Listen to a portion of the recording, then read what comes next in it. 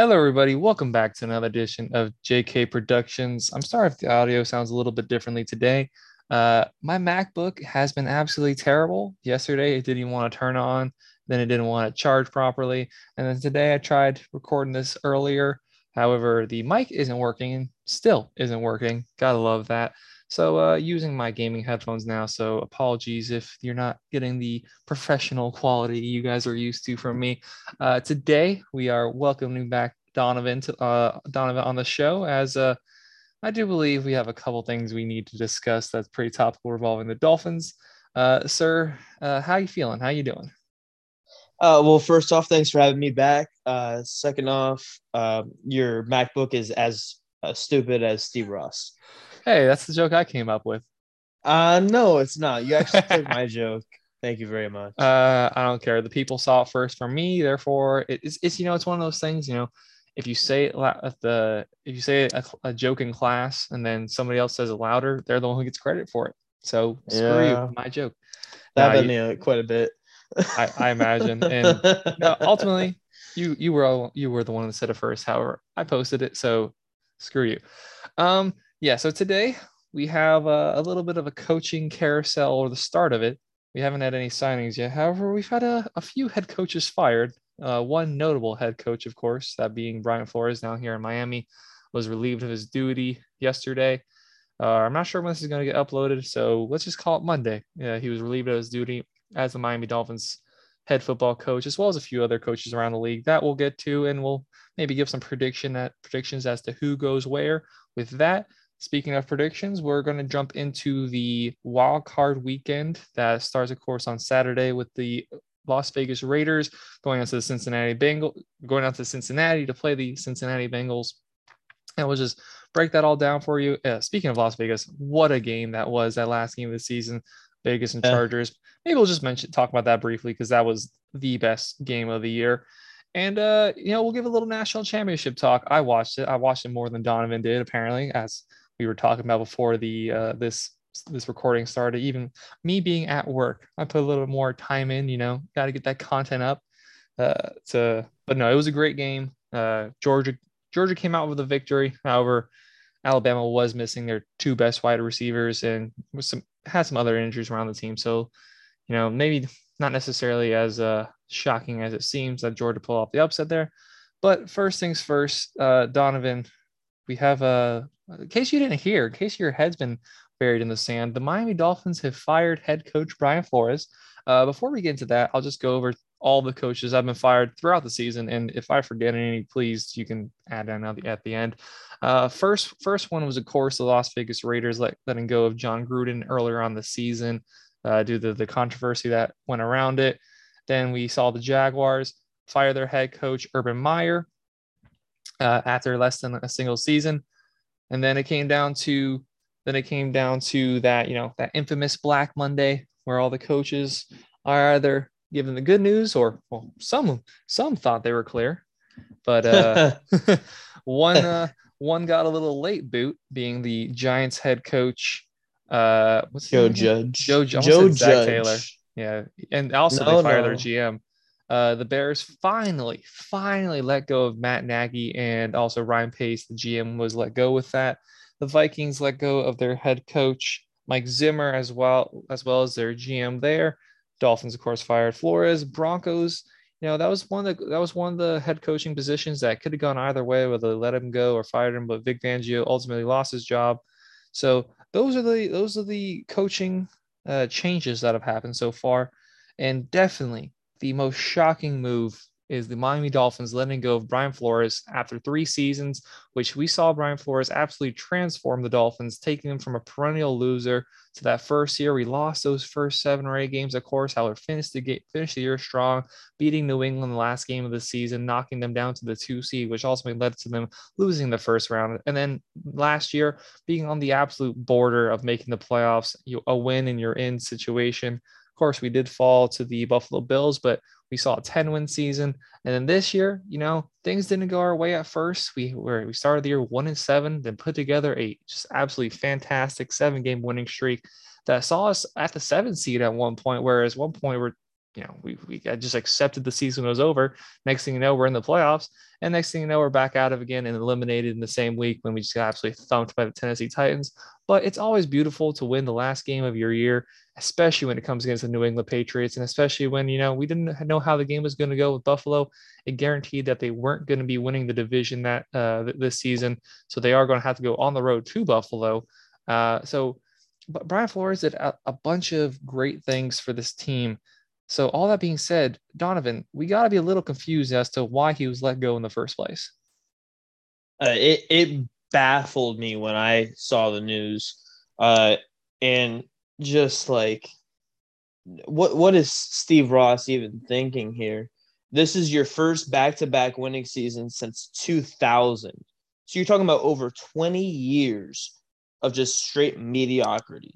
We've made the playoffs, like 3 times since 2000? Yes. And it was in 08 and in 2016.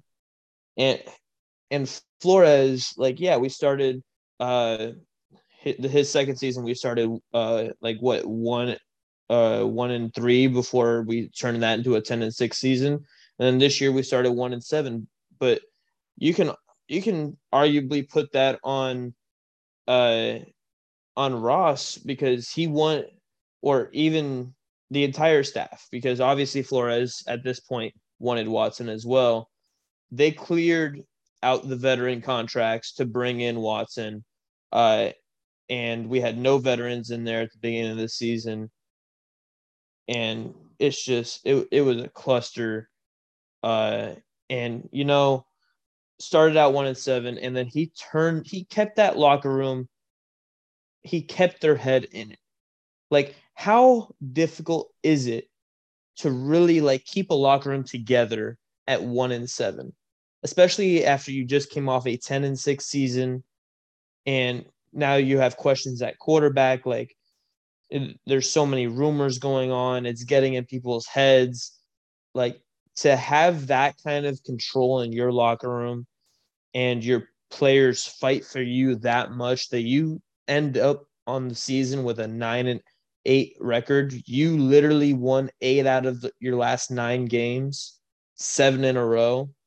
Like, that is an accomplishment. I don't even care who they face. Like, you could say that, oh, they didn't beat anybody.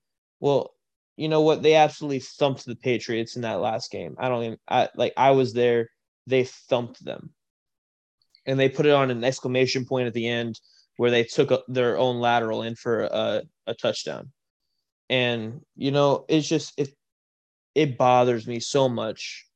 Like, I didn't like the Gase firing at first when Gase was fired, but afterwards it came like he had lost that locker room.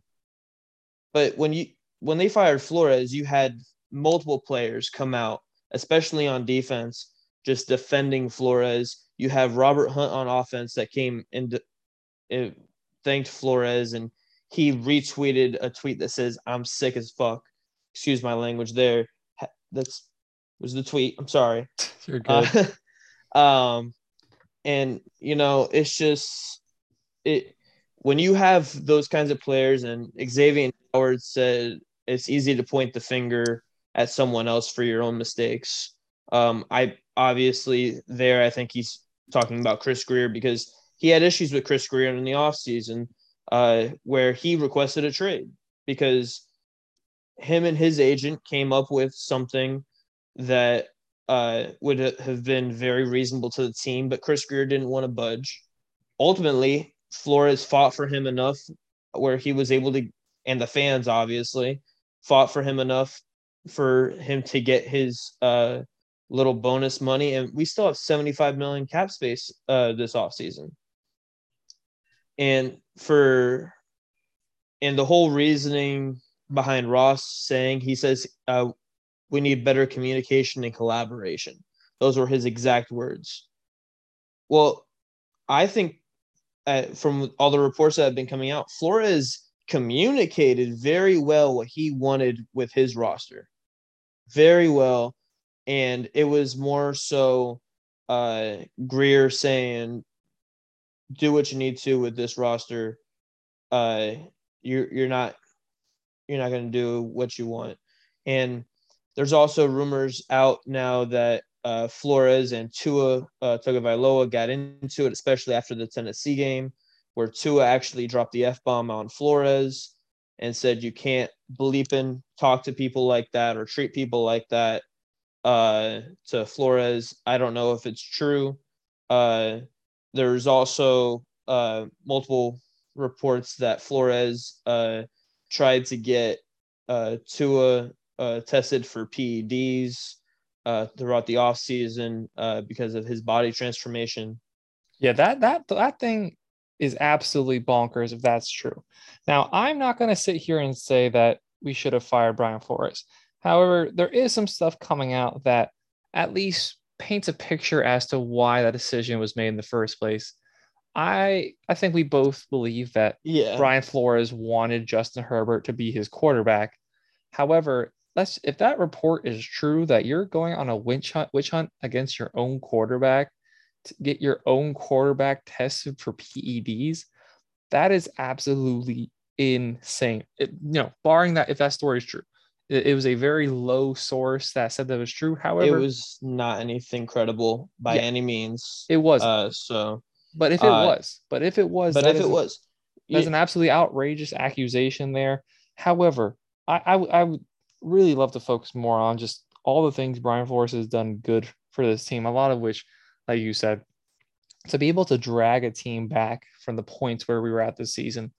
I mean, just as a Dolphins fan, let alone as a Dolphins player, sitting there watching that Jags game, watching that Falcons game, just the utter misery I felt after those two games is just unimaginable, especially the Jaguars game, losing to the worst team in the league, who their locker room was notably toxic, which is why Urban Meyer lost his job. He didn't lose his job because they only had 2 wins. That was the least of the concerns. He just so poorly handled that team, they couldn't stand him that he eventually did lose his job. However, we lost to them over in London while the whole world was watching pretty much. And that was just such a dark place to be. And then the Falcons game, of course, we should have won that game, just a bunch of costly mistakes. And, I will say the coaching staff did get out coached both of those two games and could be to blame for those losses there. However, to rally the troops, you're 1-7, to get them to fight just on the slim chances that the season is still alive and you can still doing something with it. You pull off a 7-game win streak. Yeah, not the best competition, but you can play who's in front of you. That's it. And to do that, to win 7 games in a row is difficult no matter what the circumstances is. And then to go out and absolutely get battered by the Tennessee Titans, of course, is disheartening.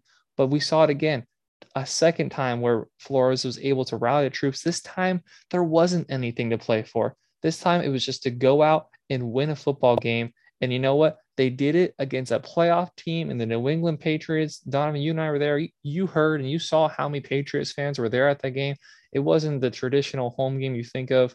And we saw the thing I'd like to note most, when Xavier Howard got that pick six, you could count more players that were on the field than were on the sideline. There was more players that ran off the sideline to celebrate with their teammate than there was on the sideline. And that showed some camaraderie, some love that was in this locker room. So for that to be there, you have to believe that the situation was at least manageable, that they could have made something work.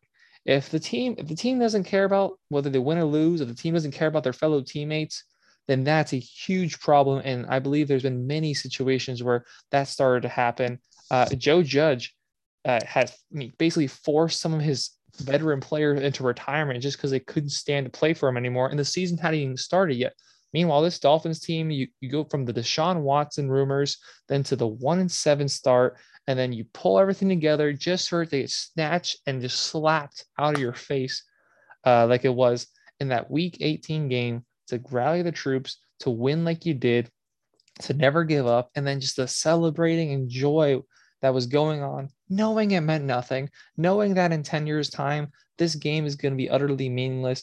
The team stuck together and played together. So I have to believe, at just the very least from the bottom for the players and the coaches, that was at the very least manageable. Now, I guess the one thing that you could go to talk about is how is the relationship between him and Greer? How is the relationship potentially between him and the owner, Stephen Ross? And Stephen Ross basically said that he had to make a decision. Either it's Flores or it's Greer. And I think I can speak for both of us here. If it's between the two, fire Chris Greer. Now, 100%. Chris Greer had a good draft this year. He had a fantastic draft this year with his first 3 picks. Absolutely. However, you were gifted 3 first-round picks in that draft where you got Tua, Austin Jackson, Noah Igbenogany. All 3 were the wrong picks there. That draft as a whole. I mean, how many players that we drafted from that year would you actually say were worth our picks? Robert Hunt, maybe. Everybody else, very meh. And then you go out and sign players just to cut them the very next season. Is that him? Is that Greer? Is that Flores? Is that Ross? We can't be 100% sure. However, the GM is the one who pulls the plug or doesn't pull the plug at the end of the day. So at least some of it has to fall on his plate. So I'm not blaming the head coach who took a pile of hot garbage to have a respectable season that had some people looking at the Miami Dolphins that very first season. Last year, very minimal talent. You're going out there with Ryan Fitzpatrick and you switch over to Tua. You had that controversy go on. Still put yourself in a position where you win and you're in. Obviously, that didn't happen, but to go 10-6 and then to go 9-8, 19 wins between 2 seasons, I have a hard time finding where you could ask for more in that. 100%. I mean, and it's just, Ross has always been, in my opinion, kind of quick to pull a trigger. Every single coach so far since he's taken over as owner has had 3 years. Sperano was out in his 3rd year. Philbin, he was out after his 3rd game in his 4th year, so he practically had 3 years. And then Gase only had 3 years. I mean, given we saw what happened to Gase after he left, but when Tannehill was starting with Gase, that team was actually pretty good. And then Flores, I mean, he took a practice squad because mind you, they had all the players that are stars or whatever that you want to say. He did not have Xavier Howard on that defense. Byron Jones was not here yet. Ogba was not here yet. Wilkins was a rookie that year, and everybody was calling him a bust at that point. I want to laugh in your face now. And like he took that defense and he shut down Tom Brady when he was fighting for a bye week in the playoffs. Think about that for a minute. That's how Flores transformed this defense, that he was able to get practice squad. These players aren't even in the NFL right now anymore. That's how good he was. And he's going to get a job somewhere else. And I saw someone said this, and I kind of said it too in my head. I didn't really actually say it, but when you fire a coach and all of a sudden they become a top candidate in the league for a head coaching position, you fired the wrong guy. And they didn't fire him for anything more than the communication and collaboration issues. Ross even said that. So it baffles me that they couldn't be something that was managed. And just how well that Flores did. Now we have multiple key pieces on defense and special teams that love Flores. One of the biggest people coming out on Twitter after Flores' firing was Nick Needham, and he's an unrestricted free agent. Ogba's an unrestricted free agent. How are we going to be able to convince these guys to come back and pitch to them when pretty much the whole defensive side of the locker room is against this firing? Yeah, I mean, I think the team as a whole is against this hire. You haven't seen, interestingly, some of the things that came out was that the relationship between Tua and Flores was kind of getting low. Some of the points that you made of some of the things that have happened in the locker room this season, and we do know that most likely Herbert was the guy that Flores wanted to draft. So you really right now we just kind of have to look on and move on and try to get some sort of hope, as because there are some decent candidates out there that if we go get one of those few decent candidates, I'm not going to be happy, but I'm going to be content with it. However, no matter what the organization is, no matter whether you're talking Publix, you're talking Walmart, you're talking Amazon, every single one of those organizations, it starts at the top.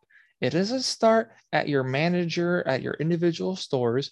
It doesn't even go up to your district managers. It starts with the owners slash CEOs. And Stephen Ross, man, what positivity has he brought to this team? Like you just said, he's fired coaches after 3 or 4 years every single time that he's hired a coach, and every single time, I mean, except for Flores, they've been the wrong hires. We saw that one year with Gase where we absolutely had a great time. However, we know Adam Gase isn't a good coach. That's why he's like a quarterback's coach at some high school now, because nobody wants to touch him with a 10-yard stick. Brian Flores is going to go out and immediately get a coaching job. However, the influence that Stephen Ross has on the team, I mean, hey, it's his team, it's his money at the end of the day. However, you have to be smart enough to know I'm not a football guy. Jerry Jones, yeah, he's a football guy. Jerry Jones is the one owner that is allowed to do something like this. And also, what success has the Cowboys had, even with Jerry Jones being the general manager as well as the owner? They had what? They haven't had us. They've made the playoffs, what, 3 or 4 times since we've been alive, similar to us as Dolphins fans. So things don't go well with teams where their owner is trying to meddle in the football operations. We've seen that even in Washington with Dan Snyder, that he sometimes likes to think of himself as Jerry Jones, and we all see the state of the Washington football team, both the team and the stadium itself, and just internally, the team has been absolutely a mess under the ownership of Dan Snyder. So whenever the owners try to dabble in with the football decisions, and we know that Stephen Ross most likely wanted Sean Watson, and some of the trades that happened, some of the cuts that happened probably were because of the fact that he wanted Sean Watson. He was pressing his finger down saying, hey, clear up some cap space, make something work because I want this guy. And now, he pushes the finger down again, gets rid of Flores very quickly, as you said, all given 3 years. Just absolutely wrong decision. I would just love for this guy to sit back, relax, let the guys he's paying to do the jobs actually do the jobs. And if you really think about it, Flores only really had 2 years, because that first year, I don't count that first year.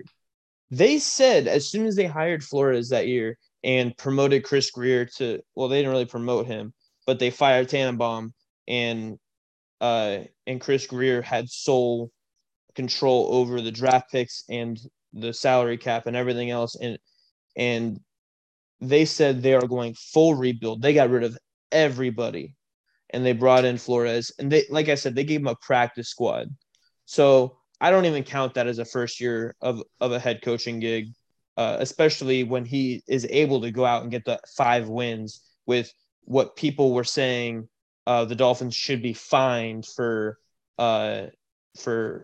putting players in danger trying to lose games. Obviously, they were not, because they didn't, and they ended up winning too many games. And so in Flores' 2 years as a head coach for the Miami Dolphins, he went 19 wins and how many losses? He went 10-6 last year. He has 8 losses this year. So he had 14 losses. So 19-14. With Tua being mediocre at quarterback for most of that time. And also he's missed, he didn't start the first 5 weeks of his rookie season, and he missed, I think, 5 or 6 weeks this season. So, he missed 5 weeks this season. So he's missed a total of 10 weeks. So you've had technically a backup playing for 10 weeks, and he somehow still won 19 games in the last 2 years. And I love Tua. You know how much I love Tua.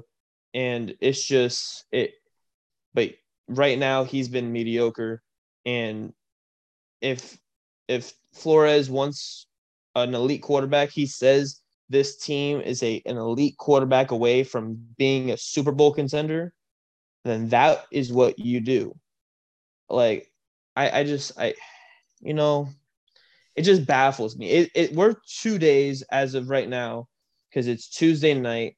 We're 2 days after the firing, and it's still just I can't wrap my head around why this happened and what, like, there to me is absolutely no reason at all. I'm going in a circle here, but there's no reason that there was anything that couldn't be reconciled enough, or even just working together enough. Because the report also was with Tua and Flores that, yeah, they didn't particularly like each other, but they had a good working relationship.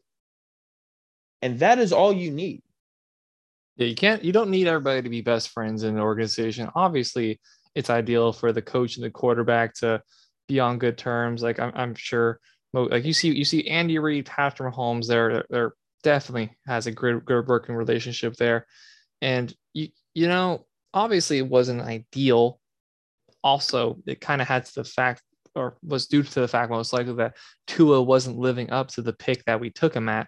So if you know where the problem is in your team, and there's a possibility you could fix it, but also just in front of you, if he just plays better, we could be in the playoffs right now. It's got to be very frustrating as a coach to see that. And I mean, like speaking how you said you're just absolutely baffled. I remember watching the Fox pregame show, and Jay Glazer had the graphic of coaches that were just guaranteed fired. Then it was like a probably not, and then a 50-50. And Flores was in the fifth, or Flores was in the probably not. And I was like, probably not. Of course he's not. I can't believe it's like disrespectful that he's even on this list in the first place. And then Glazer made the comment, if Flores actually does lose his job, there's more things going wrong in South Beach than it appears. And he said that. I was like, come on, no shot. And then lo and behold, Brian Flores loses his job. And we're sitting here just absolutely scratching our heads afterwards, because, again, I expected Tua to be gone. And that is something that, at the very least, is little less likely now. It seems that our owner, Stephen Ross, chose Greer and is kind of choosing Tua as his quarterback, at the very least, for next year, which is like, you were so hell-bent on getting Deshaun Watson. Deshaun Watson is likely going to be available pending his legal issues. Besides the fact Russell Wilson is going to be available, God forbid Aaron Rodgers loses a single game in these playoffs and gets knocked out, he might be available. So you're really left like, this is now when you're deciding to defend Tua. I don't know if we do end up with Tua as our quarterback. If we do spend this money wisely, if we draft decently, we can put together a playoff team. Can we put together a Super Bowl team, though? I'm not quite sure. However, I would like to, at the very least, dabble into who could be our head coach going forward next season. Of dabble. Yeah, this sounds a little similar to a certain offensive coordinator for the Buffalo Bills named Brian Dable. And for me, he's the number one candidate. However, there's other candidates out there, of course. There's Brian Leftwich, although he's probably going to the Jacksonville Jaguars, staying in the state, just going a little bit north. Curious, John Harbaugh could be coming from college. But again, then you see Stephen Ross make the comment saying he doesn't want to be the one to take John Harbaugh out of Michigan. Like, we don't want you to be the one to take Brian Flores out of Miami. So what are you talking about? This is a business world. This isn't I don't want my best friend's feelings to get hurt. If you think about it, though, he's actually one of their top what is it? Boosters? He's one of their top boosters. So he's practically an owner for Michigan, kind of what type you're thing. Saying is he's choosing Michigan over the Miami Dolphins in this circumstance. Absolutely bizarre. There's a few other coordinators that are out there. There's Matt Eberflus, the defensive coordinator for the Indianapolis Colts. The Miami Dolphins have requested permission to interview Brian Dable of Buffalo Bills, Dan Quinn of the formerly of the Atlanta Cowboys. Falcons, now of the Cowboys at DC. Vance Joseph, we all know he used to be our defensive coordinator, did a good job as defensive coordinator. However, absolutely fumbled the bag as the Denver Broncos head coach there. Then we have the assistant or the offensive coordinator over in San Francisco. Do you know what his name is? Mike McDaniel. Sure. Wow. Oh my gosh. I just remember Mike McDaniel was a name that I heard a lot of Dolphins pages talking about bringing him over as offensive coordinator. So, Yeah, it he is. was they were talking about him possibly following over Robert Saleh over to the Jets last year to become his offensive coordinator. However, he was promoted internally to offensive coordinator From quarterbacks for, coach. from running. He was assistant head coach and running backs coordinator, or Okay, I running see. I or see. run game coordinator. I'm sorry. Yeah, so So there are some decent options out there, of course. A name that I've heard talked about a little bit is Dabo Sweeney. I absolutely do not want to touch him. I think he is kind of overrated as a coach. We saw that this year that Urban Meyer. when he didn't have all the top talent in the world, yeah, Urban Meyer. I Urban think Meyer his coaching career 2.0. is all but done. No, I'm saying Dabo Sweeney is Urban Meyer 2.0. Oh yeah, absolutely. I don't know if I want to go that far because I think as I just from what I know him as a guy, not like I know him personally. Oh, hey Dabo, how's it going? Just from what I've seen of him, I believe he's more stand up than Urban Meyer is, and I trust him at the very least at that point. However, he didn't have everything perfect for him this year, and we saw Clemson absolutely shatter. He didn't have the quarterback performing. He doesn't have that offensive line right, so I wouldn't necessarily touch him. There's the coordinators out there. There's former head coaches, of course, like I said, Dan Quinn. Interesting, Jim Caldwell is also a name we've heard mentioned because he was supposed to be the assistant head coach for the Miami Dolphins, but he said, "Nah, I'm good." I'm not necessarily a big fan of that either. Doug Peterson is rumored to be interviewing for the Bears job, the Broncos job, and the Vikings job. He won a Super Bowl. However, again, I'm not too big of a fan of him. Donovan, what's the name that really stands out for you that you would like to see as a Dolphins next coach? Brian Dable. He had 8 years with the Patriots, followed by a couple. I had a year with the Dolphins, a year I think in Jacksonville when they were actually good. He also had a couple years in Alabama when he was actually Tua's quarterback coach. And then he obviously has his 4 years as the Bills offensive coordinator, where he's done absolutely wonders for Josh Allen. Like I pointed out in my first podcast with you, that I'm not a huge fan of his the way he creates a run game, because there really isn't a run game. But I feel like maybe if he's able to communicate with how he wants to build his own roster, maybe he can do that better than he did in Buffalo. But just how he's worked with Josh Allen, because Josh Allen's first 2 years are very similar to Tua's first 2 years statistically. And if he's able to help Tua take that next step, because he was Tua's quarterback coach in Alabama, maybe that's a name that we see. But it also comes down to this roster is ready to win now. So, but I also think that maybe he comes in and hires good people around the league as his assistants and coordinators and stuff like that, kind of similar to what Dan Campbell did in Detroit. He didn't bring in his buddies from New England. That was my only really fault on Flores when he came over. Adam Gase did the same thing. He texted his buddies and was like, "Hey, let's go to South Beach."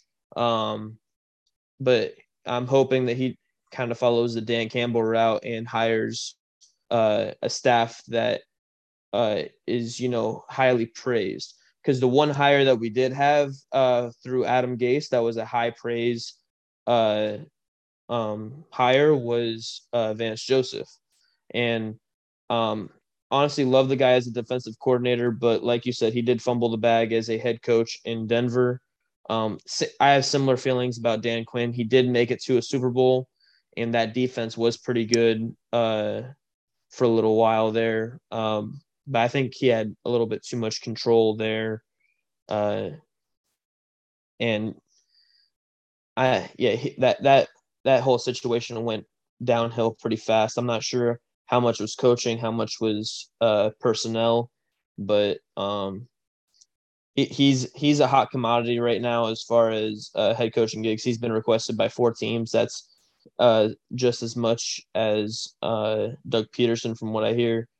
I just want to step in for a second and say I can't believe that our very first podcast, you said that the Bills should fire Brian Dable to the strong dismay of Tyrell, who definitely let you hear it. And I was on Tyrell's side with that. That was absolutely ludicrous. I think Brian Dable should be fired, as if it's his fault that they have refused to go out and sign or draft a better running back. And Devin Singletary has done really well as the season's gone on as the running back there. So they've at least improved in that.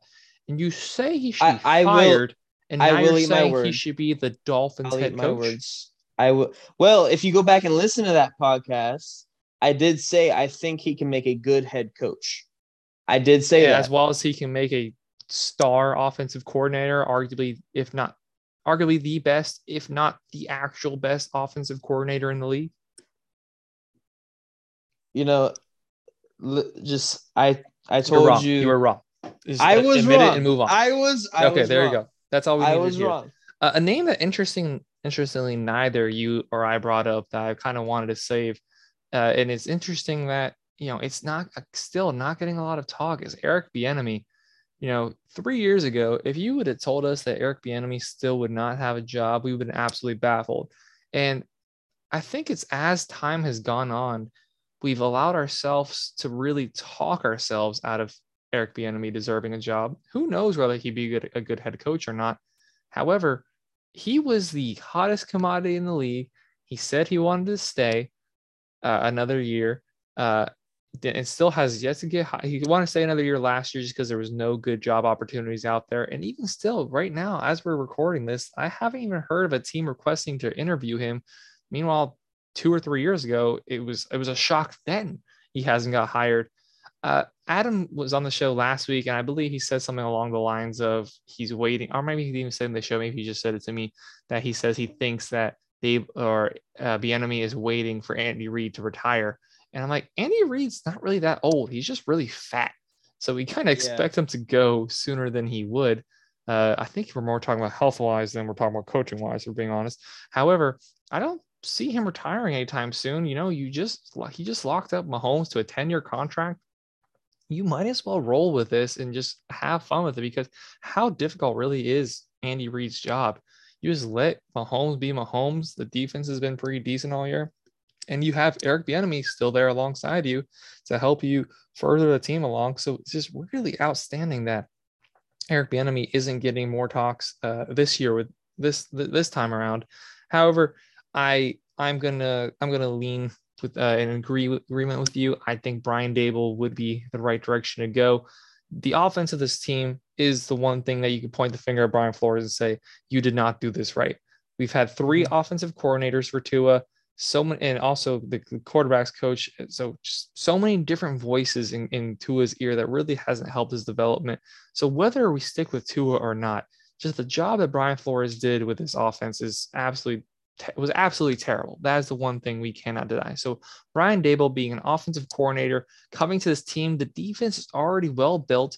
Hopefully we can get a good defense coordinator. And honestly, I really hope we would retain Josh Boyer as defensive coordinator, if at all possible. And if not, hopefully he can bring somebody in to continue where the defense is at. So he comes in, he can build some stability. Hopefully we can build an offensive line. If we choose to stay with Tua, we can spend all that money, all $75 million. We re-sign Ogba, re-sign Gesicki, hopefully re-sign players like Nick Needham, and build out the team around Tua. But if Brian Dable, who's coached Tua before, who already knows Tua, decides he's like, you know what, I don't necessarily want to stick with him. We have the money, we have the picks to go out and go and get Deshaun Watson and still have his team be absolutely really strong. So one thing I wanted to touch on was, when the last time the Dolphins scored over 40 points? Oh boy, no, I do not. It was back when Dan Campbell took over as interim head coach, and we absolutely throttled the Texans. You remember that I game? remember, dude, I was there. We We were, scored I think 40 before the I half. was just about to say I remember it was a rainy game. I remember their tight end absolutely fumbling the ball into the air, and we got a pick six off that. Dude, that game was so much fun sitting there And we in the didn't rain. let off. And we didn't let off. Has been the thing since with Gase, with Flores, uh they have let off and got conservative when they got the lead. If you notice one thing about Flores when he was here, is that every time that we were down, we didn't really open up the playbook until we were down like 2 scores. And then all of a sudden it was 20 yards to Parker, 20 yards to Gesicki, 10 yards to here to now to Waddle, and back 20 yards to Parker, and it's just jump ball that and getting the offense involved how it should have been throughout the entire game. And one thing that Brian Dable over in Buffalo, he never lets off the gas. Like he will continue to throttle down your throat. He doesn't care if you're up 30 or up 40. He's going to continue to throttle it down, and he's going to just let his offense help his defense rather than let his defense help his offense. And you know what? I'm here for it. We have the defensive pieces now where if he can get a defensive coordinator that is good, if he keeps Josh Boyer, although I think Josh Boyer was helped a lot by Flores the second half of the season, I will say that. It looked like Flores was calling some plays. If he can get a good defensive coordinator and this defense can stay together and kind of keep a similar identity to what it has now, then we can be a monstrous team with the right situation offensively.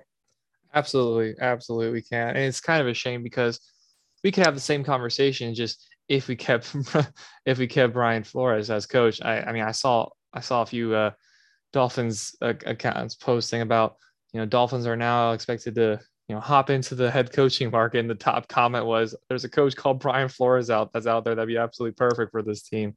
So all these conversations we have about why we think Dable could come in and help on the offensive side of things, Brian Flores was mostly doing wonders for the team as a whole. Yes, the offense was absolutely terrible. What this team did to our who was our offensive coordinator last year? What was his name again? The old guy. Chan Gailey. Dude, what the fan base did to Chan Gailey is just some biblical hellfire was thrown down on Chan Gailey. What this fan base thought of him. The offense was dead and lethargic. Notably, when Tua was in the game, when Fitzpatrick was in the game, it was perfectly fine. But I digress. It was just disgusting to watch. No fun at all. No excitement. No joy. No nothing. We had Chad O'Shea in there as offensive coordinator, and Brian Flores says his offense was too complex, and ultimately that could be the decision that kind of ended his career as a Miami Dolphins head coach. If that offense stays electric, has some sort of oomph to it, then there could probably be some less butting in the heads between him and Tua, him and Greer, him and the owner. So that is the one thing that we can definitely point the finger at Flores and say you screw that up. There was just no creativity. I mean, we were talking before this podcast here. I was like, I don't remember the last time Devontae Parker has run a deep post. Everything's either been slants or he's just running down the sidelines and Tua throws it somewhere in his vicinity. Sometimes he catches it, sometimes he doesn't. There's no creativity with the routes. Our version of creativity is doing a flea flicker once a game. We did one or two fake punts this year. One, of course, didn't work. That was a couple weeks ago when we played when was that? Was it the Giants? I think it was the Saints. No, it was on the road. I don't remember who it was. I mean, it was at home, not on the road. And then, of course, we saw the one that this week that thank God the ref decided to throw a flag on that. I mean, honestly, from where I was at, it looked really bad. But when I it saw the was not at replay, all.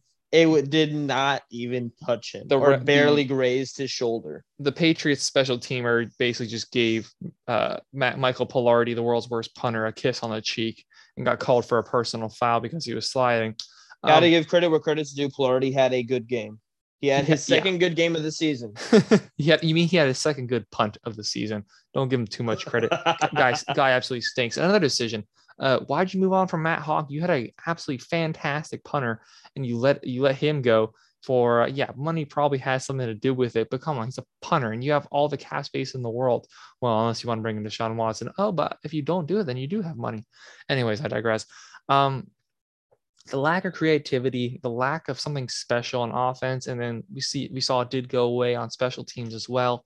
That would be Brian Flores' downfall, I guess. But as a whole, we do need to wrap this up. Can't get too caught into this. Brian, if you're listening to this show, hi, how you doing? But I would like to thank Brian Flores for the work he's done to really change the mood of the Miami Dolphins. My entire life as a Miami Dolphins fan has been filled with so much misery. I didn't quite enjoy the playoff run back in 2010 when we made it with the wild card and, of course, lost in the first round. However, when we made the playoffs in 2016, I felt great as a Dolphins fan with Ryan Tannehill, but that was quickly stripped away because Adam Gase is Adam Gase.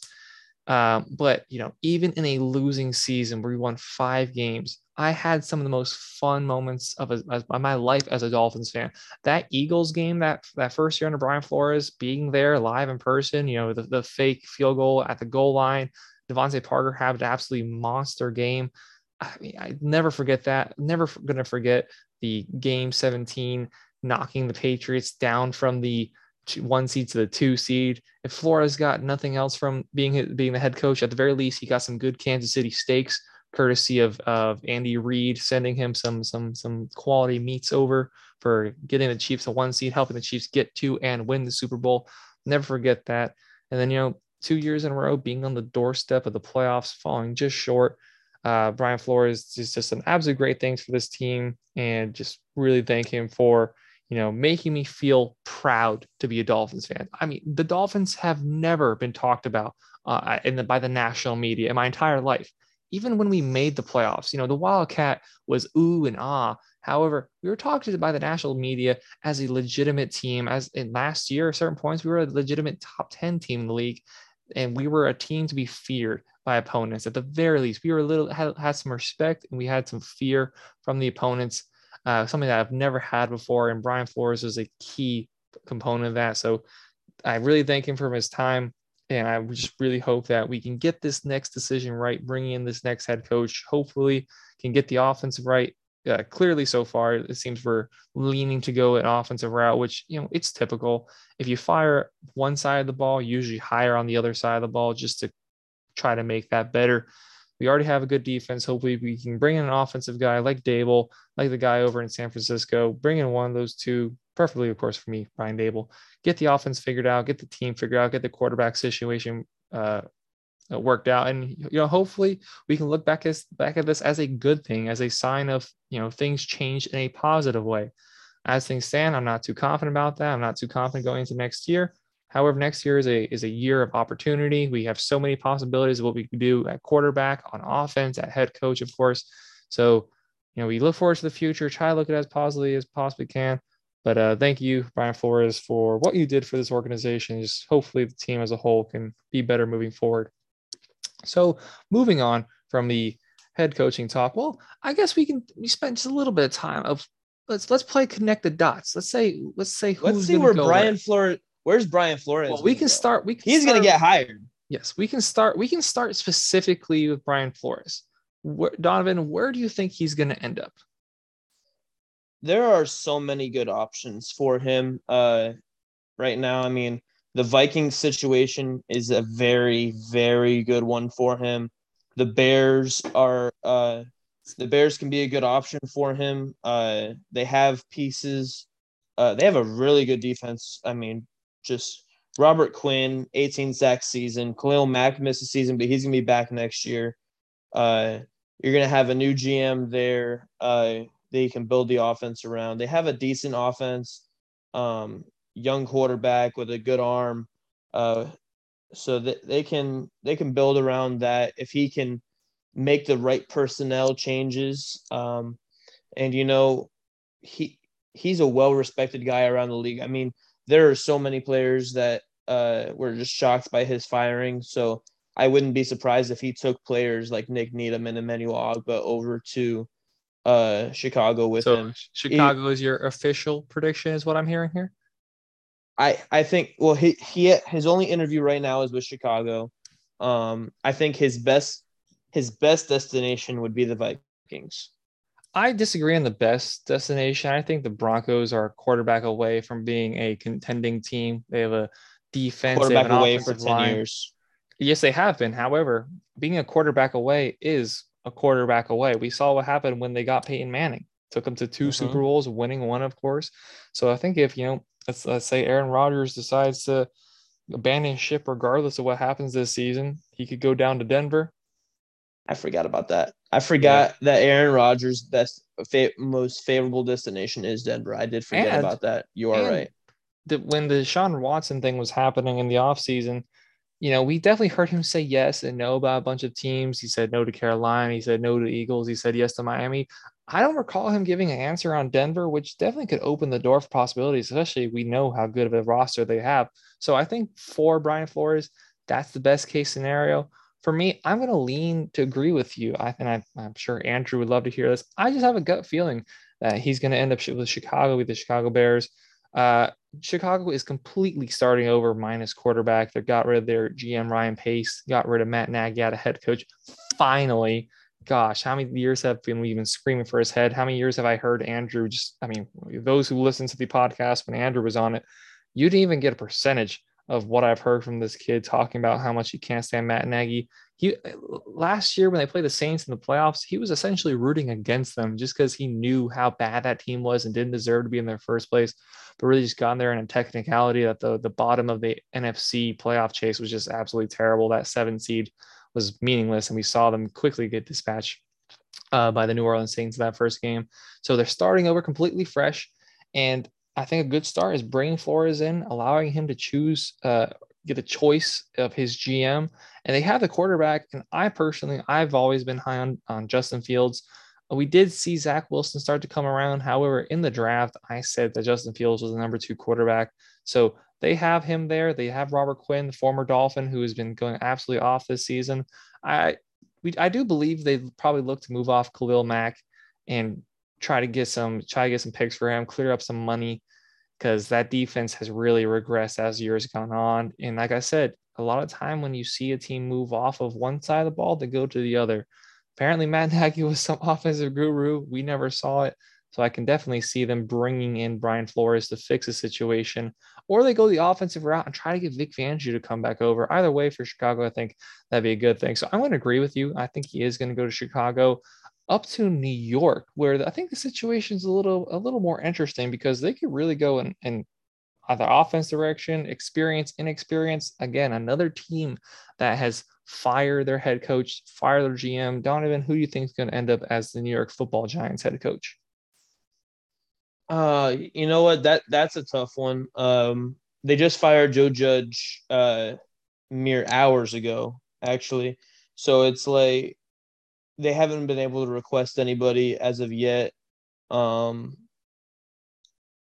I obviously think they're gonna request Brian Dable, Dan Quinn, the typical top people. Maybe even Brian Flores. He may get requested over there. I think Vance Joseph deserves a shot. I personally don't want him in Miami, but he deserves a shot somewhere because he didn't really get a fair shake in Denver when he was over there. That roster had just been pretty much dismantled on offense, and defensively they were fine with him. I mean, it wasn't anything special, but there's only so much a defense can do when they can't stay when they have to stay on the field the entire time. So who do you got? Get to it, bud. Who's going to be Sorry. the Giants head coach? Because I have my I answer ready if you do not have yours ready. go ahead with your answer. I want to hear yours because I I think honestly don't know. I think they're going to steal from their own division. I think they're going to go out and get the Cowboys offensive coordinator Kellen Moore to go over there, take over, lead that offense. They try to take another former Cowboy away in what's his name? I'm drawing a blank. Jason Garrett, and that absolutely, of course, we know that didn't work. However, Kellen Moore has definitely has he definitely has a knack for building an offense. And, we did see the offense kind of drop off as the years gone on. And you got to question, his age. He might not be the oldest guy in that locker room. He's only 33 years old. However, I think he's a better coach than Mike McCarthy is. I don't know the situation behind the scenes there. How much is McCarthy? How much is Kellen Moore? I think he could be a good head coach. And just kind of my gut says they're gonna dip in the pot again and try to go get Kellen Moore from the Dallas Cowboys. I actually really like that answer. Kellen Moore, he's underrated because I've said from day one how overrated the top two players on that defense or offense are with Dak Prescott and Ezekiel Elliott. And he hasn't been afraid to even take Ezekiel Elliott out and put Tony Pollard in because he knows Tony Pollard can pretty much do what Zeke does right now, if not better. And Dak Prescott, I know you're really high on him, but I'm not. I've never really been high on Dak. I think what he has done for Dak has done him wonders. And I really like Kellen Moore, so I really like that answer. I still have no clue who I take for them because it's really just a question mark. They're probably going to go GM first and then head coach, unlike the Bears, who are interviewing head coaches before they're interviewing GMs. The Bears did request Jeff Ireland, former Dolphin GM. Andrew would be absolutely livid if that was the case. They did request him for an interview. It's like, hey, can you tell us all the things you do, and we'll look for pretty much everything that you don't do in a GM. That's what I understand, but what I believe will happen. Since he's been the Saints assistant GM, he's actually been pretty good, but I still don't like him. Yeah, so I'm gonna give you the same answer. I'm just gonna say Kellen Moore is gonna go over to New York. That's gonna take us down that takes us down to Jacksonville, and I believe we have the same answer with that. I believe Byron Leftwich is gonna get his opportunity there to go coach the Jacksonville Jaguars. Almost anything can be better. Almost anything can be better than how Urban Meyer handled that situation. And Brian Leftwich is well respected in that Tampa Bay locker room where, you got so many personalities, you got so many stars. It's definitely difficult to get a grasp on some of these guys and get some respect from these guys. However, you can tell he has a respect there. And it just makes sense, like you said. Especially with how Bruce Arians handles his players. Because Bruce Arians is the coach that's not afraid to call out his players. He's called out Leonard Fournette multiple times. He's called out Tom Brady. Like, who calls out Tom Brady? Yeah. And Brian Leftwich has been there alongside him and has been able to handle it. Go ahead. Absolutely. So the way he's handled that locker room, and like I said, the multiple personalities there, because we know how difficult Leonard Fournette was when he was with Jacksonville. We know how Richard Sherman can be. I mean, opposite side of the ball, obviously, but still, every coach plays a role in keeping containment, and especially on the offensive side of the ball. Antonio Brown, bro, and he's done a really good job. He's really respected by Tom Brady. I personally, as a coordinator, I think he's overrated. However, as I didn't say he's bad. I said he's overrated. Your logic is so interesting that you say Brian Leftwich, and you say Brian Dable aren't necessarily good coordinators, but you think they're good enough to be head coaches. I think don't understand, because it takes more than just being a coordinator to be a head coach. Exactly, it's harder. But you're not sitting there calling the plays.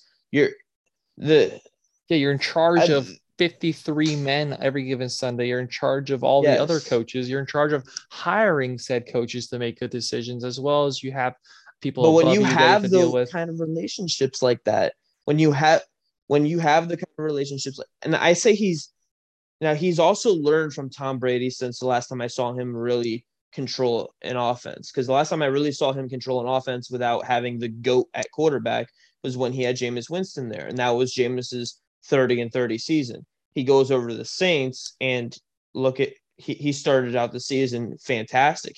He had one of the best stretches of his career, those 7 games before he tore his ACL. And so that's where I kind of question how good was he as a coordinator. Now, he, I think he probably improved with the help of Tom Brady. Now, he has great relationships, especially still with Jacksonville. He used to play for them. I think he can be a good person to help turn that organization around. Yeah, Another I name think that I was think thrown there was Doug Peterson. yeah, but But that's I don't think he's going to go anywhere, I don't think that's especially going to with be how happening. I think especially with how the Eagles have done without him this year. Because honestly, me included, a lot of people thought the Eagles are going to go on a downfall without him. And I was completely wrong. He was obviously they're doing really well over there without him. And because it was kind of a power struggle, that's how he ended up getting fired or relieved of his duties. yeah, so I think we're both, like I said, we're both in agreement there with Byron Leftwich being the new head coach. There, one man who is most certainly not going to be their head coach, and as I'm sitting here thinking about it, I think he's going to stay exactly put. I think Jim Harbaugh is going to stay the Michigan head coach. I don't have him filling in at any of the head coaching spots, and I definitely don't think Jacksonville would go to double dip into the college market. I'm just going to do these next couple ones myself because I really intended this to be a very brief thing, and we're going to move on to talk about the playoffs. The Minnesota Vikings has an opening there. That one I'm not too sure on. They could go offensive, they could go defense. However, I think that they're going to go. I think they're going to go with the experience of bringing in Doug Peterson. I think they have a roster that's already pretty good to win right now, and they could go ahead and get that experience, get that Super Bowl acumen that he, at least had at one point, and bring him in. Minnesota. Over in San Francisco, I think it's going to be a double, or sorry, over in Denver, I think it's going to be a double dip of San Francisco. I think San Francisco is going to go out and get Mike McDaniel, the offensive coordinator there. And I think in that, they're also going to bring over Jimmy Garoppolo as their quarterback next year. We were talking about, maybe Aaron Rodgers moves on, maybe not. However, I think I can definitely see the Packers making the Super Bowl, if not winning the Super Bowl. So I think that it'd be a really good thing for the 49ers to for the Denver Broncos to double dip there, bringing Mike McDaniel. The one place that I could see Jim Harbaugh going, and I actually did forget that they will have a head coaching available just because they're in the playoffs, is the Las Vegas Raiders. That is the one destination now. Yeah, now that I'm thinking about it, if he is to leave college, I think he would go there. Um, I mean, it makes a lot of sense. It also would make a lot of sense for them to try to, again, dig in division, take Eric Bieniemy out of Kansas City. So for me, I think Eric Bieniemy is going to get his second, or he's finally going to get that opportunity as head coach. I think Eric Bieniemy is going to go over to Las Vegas. However, if Harbaugh is to leave, I think it will be to the Las Vegas Raiders. Am I missing any teams off the top of my head? So we've done the Raiders, we've done the Broncos, we've done the Dolphins. We Vikings. think it's gonna be Brian Dable. Yeah, so we did Raiders. They either get Jim Harbaugh, Eric Bieniemy. I personally think that if they don't get Jim Harbaugh, do they stick with their head coach? I don't think they go out and get Eric Bieniemy. Okay. Jaguars, Leftwich. Leftwich, Broncos. You said they're going to get Mike McDaniel. Yep. I don't really have. I think they're going to go offensive side of the ball as well. I just don't know who they're going to get. Dolphins, Brian Dable, Vikings. Who'd you say for the I said Vikings Doug again? Peterson goes up there. You're probably right with that one. Yeah, like he's going to be interviewed there and, get some experience into an already pretty good roster. You know what? Joe Judge might be a decent head coach candidate. I don't think he gets hired this cycle. I think he goes back to New England and to be their special teams coordinator again. But that is one name to watch for interviews. I think Dan Rizzi should get some interviews. I don't think he will. The Bears, we said Flores, and the Giants, you said Kellen Moore. So yeah, we got that's so far. All that's there.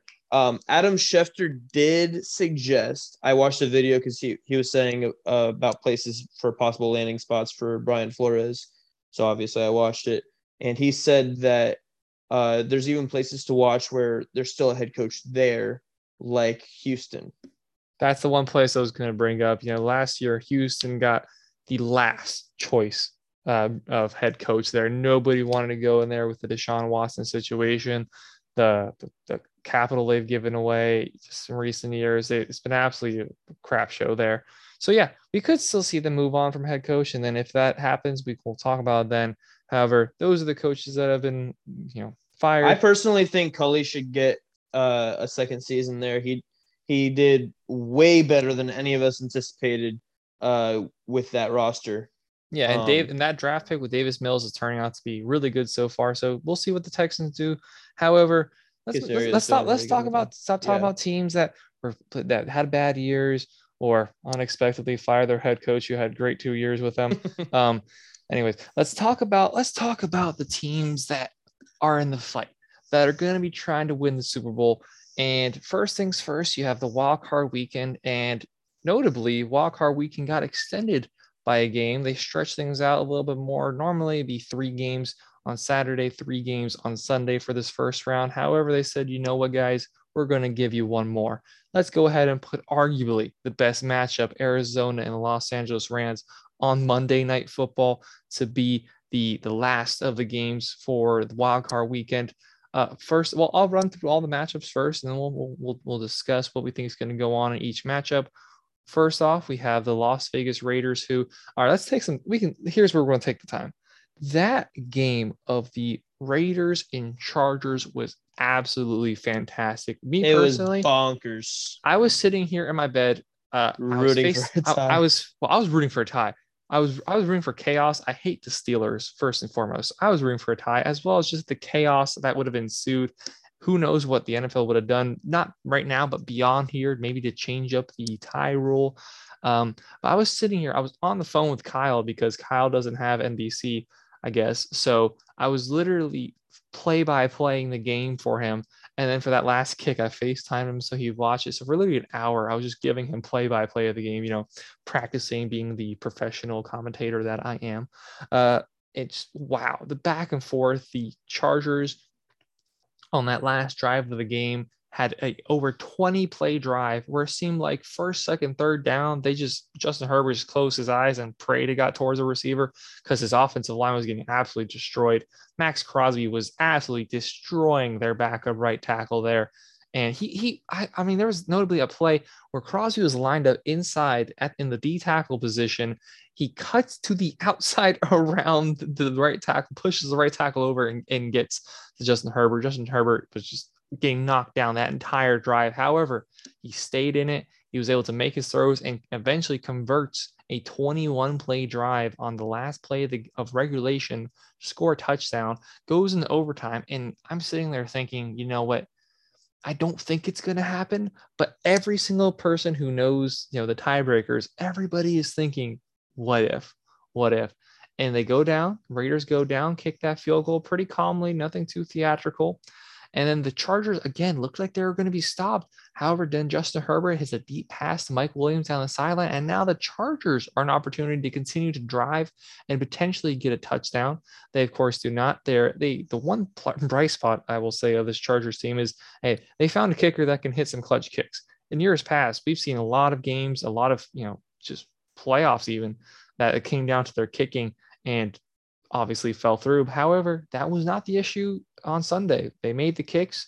They kept them in the game. So they tie the game back up. The Raiders start marching back downfield, and everybody, I mean, everybody is thinking this is going to end in a tie. It's going to end in a tie. It's there. The ball is on the ball's on the 50-yard line. And what happens? The Chargers call timeout. And now just if you remove everything away, if you remove everything from the situation, the clock, the impact of what's going on in the situation, it was a very understandable timeout. The Raiders were going to be running the ball. We all know they're going to be running the ball. And then what does the Chargers do? They throw in their pass personnel. And makes sense. The Chargers head coach is like, timeout. Hold up. We're going to bring in our run personnel. And what happens? The very next play with the run personnel, they end up running the ball and getting a decent gain, which of course puts them in a better position to kick a field goal. And, if just from a Raiders perspective, yeah, you actually do want to win that game. If you tie the game, you play the Chiefs. If you win the game, you go on and play the Bengals. So what happens? They run the ball. They're in field goal position. And I'm sitting there like, oh, the clock's going to run out. And then you see Derek Carr standing next to the ref.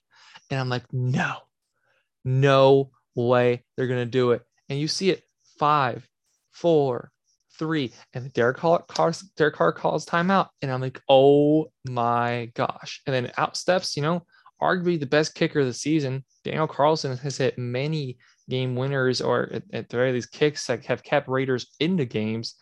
And he steps up there and he nails the freaking kick. The Chargers are out of the playoffs. Chaos ensues.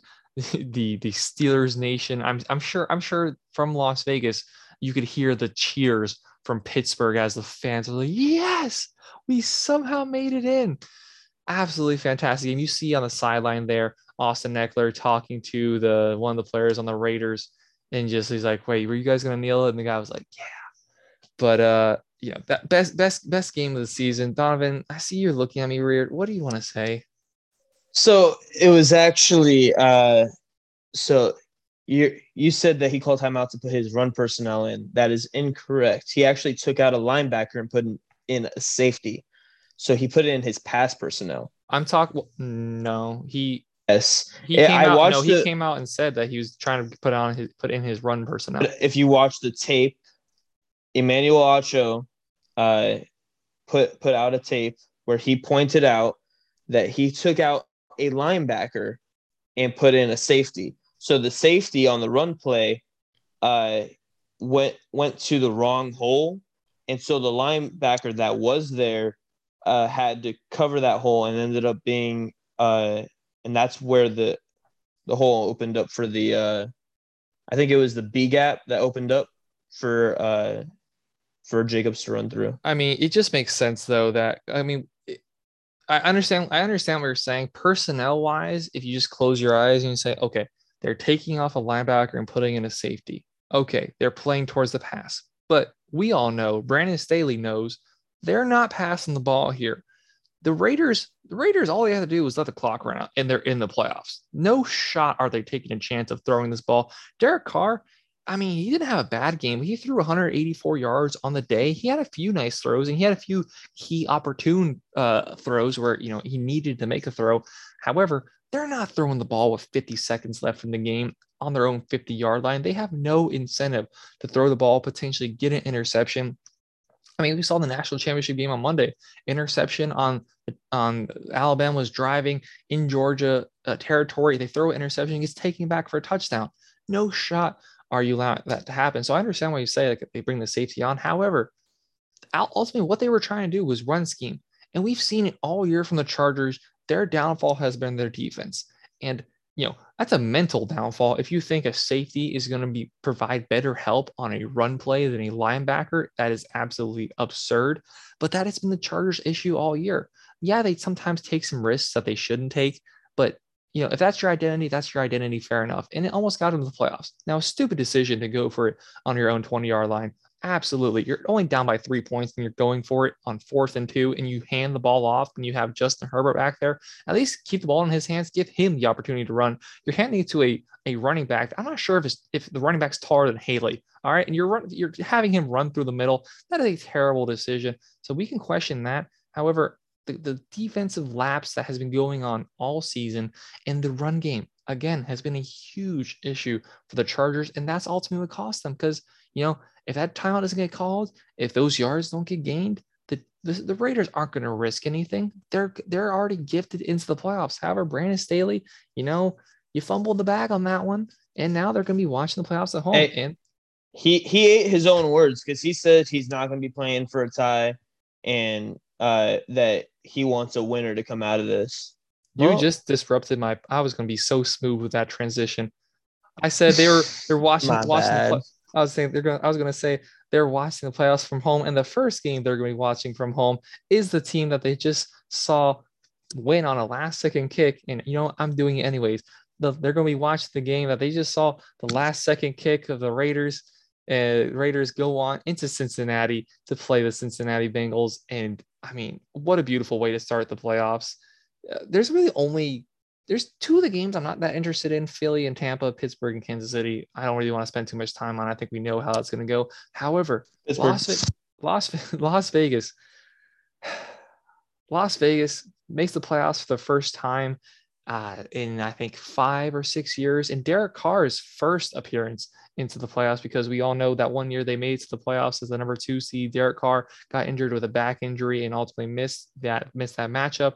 And so you have them off the back of this emotionally strong game, the best game of the year that we saw. And also, what's happened to this team of the year? They fire their head coach, their star receiver gets arrested, multiple other players have issues off the field. For them to still get to the playoffs is absolutely outstanding. That being said, I think Cincinnati is going to take care of business. I think Joe Burrow is going to walk in there, throw up another 450 yards like he's done to Baltimore twice this year. Donovan, do you see anything else happening? I think it's going to be a closer game than you anticipate. I'm not saying it's going to be a blowout, but I do think the Bengals are going to take care of business. So the one problem the Bengals have had, and it wasn't as bad as last year, but it was pass protection. And you have one of the best pass rushes in the NFL, which is kind of the reason they really made the playoffs, between their pass rush and Max Crosby and Ngakoue. And then on the other side of the ball, you have Derek Carr and Josh Jacobs. But, I mean, you have that pass rush just going after Burrow the entire time. He's going to have to get the ball out quick, or he's going to have to roll out. And I think he's going to get hit a lot. He's going to get rattled. And I think it may be an overtime game, to be quite honest. I would love it. And I don't know who's going to win that overtime game. I can't give you an answer, but I think it's going to be an overtime game.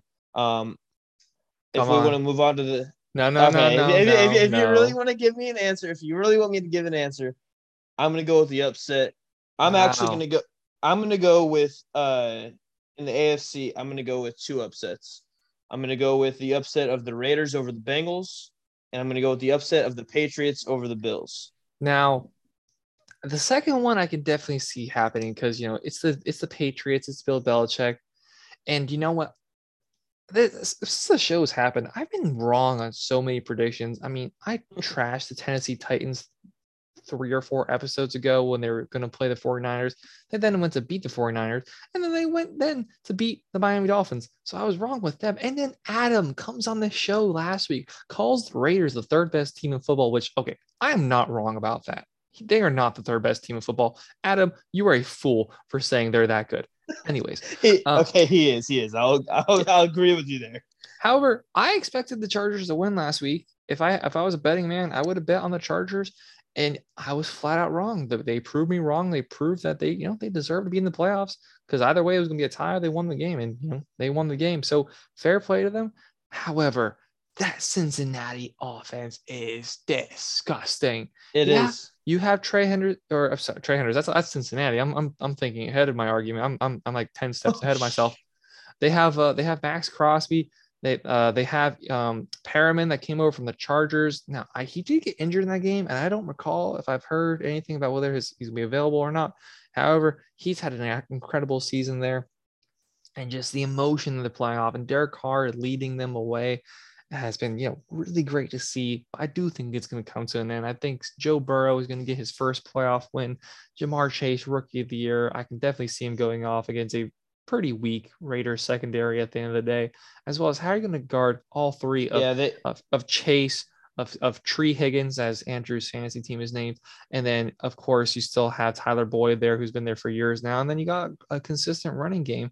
You don't have the offensive line necessarily in front of him for him to consistently have good games. However, Joe Mixon, top 5 in rushing yards this year. And Joe Burrow is money, baby. He's definitely going to be top 5 at the very least in the MVP voting at the end of the year. So I think Cincinnati moves on. And, I'm not going to predict the same upset as you. So I'm going to say Cincinnati is going to move on to play Tennessee, because I have Buffalo coming in and getting the win there in their matchup. So can I explain why I predicted the upset there? No, please. You go ahead. Have the floor, sir. So the upset I predicted for the Patriots I predicted this upset halfway through the Dolphins game. The Patriots played so bad and so undisciplined in Miami in Week 18 that Bill is going to lay into them so much that they're going to have to go out and ball against the Bills. I think their defense is going to be running around and just smothering Josh Allen. I think that their offense is going to run all over that Buffalo offense. And you know what? Mac Jones, he's had like 5 bad games minus the Jaguars game in a row. He's going to go out and he's going to ball. And he has to get over that little hump. Mac Jones, like I said, besides that Jaguars game, 5 weeks in a row of just, not doing really good. Yeah, maybe they open up the playbook for the playoffs. Bill is Bill for a reason. He's almost up there with Don. He's almost up there to pass Don Shula here pretty soon in all-time wins in regular season and playoffs. So there's that for a reason. He's the winningest coach in the playoffs in history for a reason. So I think Bill is going to do what Bill does. He's just going to outcoach. I'm gonna disagree with you. I think Buffalo has proved they're the better team. I don't even want to get into that snow game that has absolutely zero meaning at this point. Buffalo just a few weeks ago went into New England in a very meaningful game. That game was going to determine how the rest of the season for the AFC East play out. Winner of that game likely wins the division.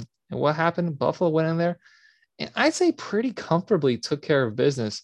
Made Mac Jones throw 2 interceptions there. And Mac Jones has not looked good recently. He hasn't thrown over 300 yards in, I think it is 5 or 6 weeks now. And he's very limited. We know that him and Tua are very comparable. I still say Tua is a little better, but they're both very comparable. He has a great offensive line. He has a great offensive system. He has a great head coach. So I believe he's given everything to succeed. But when it comes to the playoffs, you need your players to step up. And you take Josh Allen, who has some playoff experience, but what he has is you can't quantify in terms of numbers. Yeah, he has that fight. He has the heart. He has the fight.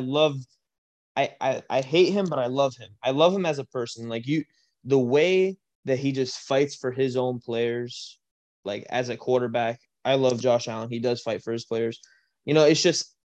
It's pretty much, it's me saying Bill's going to outcoach. Sorry for interrupting. No, the coaching argument, it's definitely going to go. It's definitely going to be, it's probably going to lean New England, obviously, because you'd only have the second most winningest coach in NFL history, only has 6 Super Bowls, and is only Bill Belichick. However, Sean McDermott is in no ways a bad coach. He's one of the best coaches in the league and is set to take over as the best coach in the AFC East whenever Bill Belichick eventually finally decide to retire.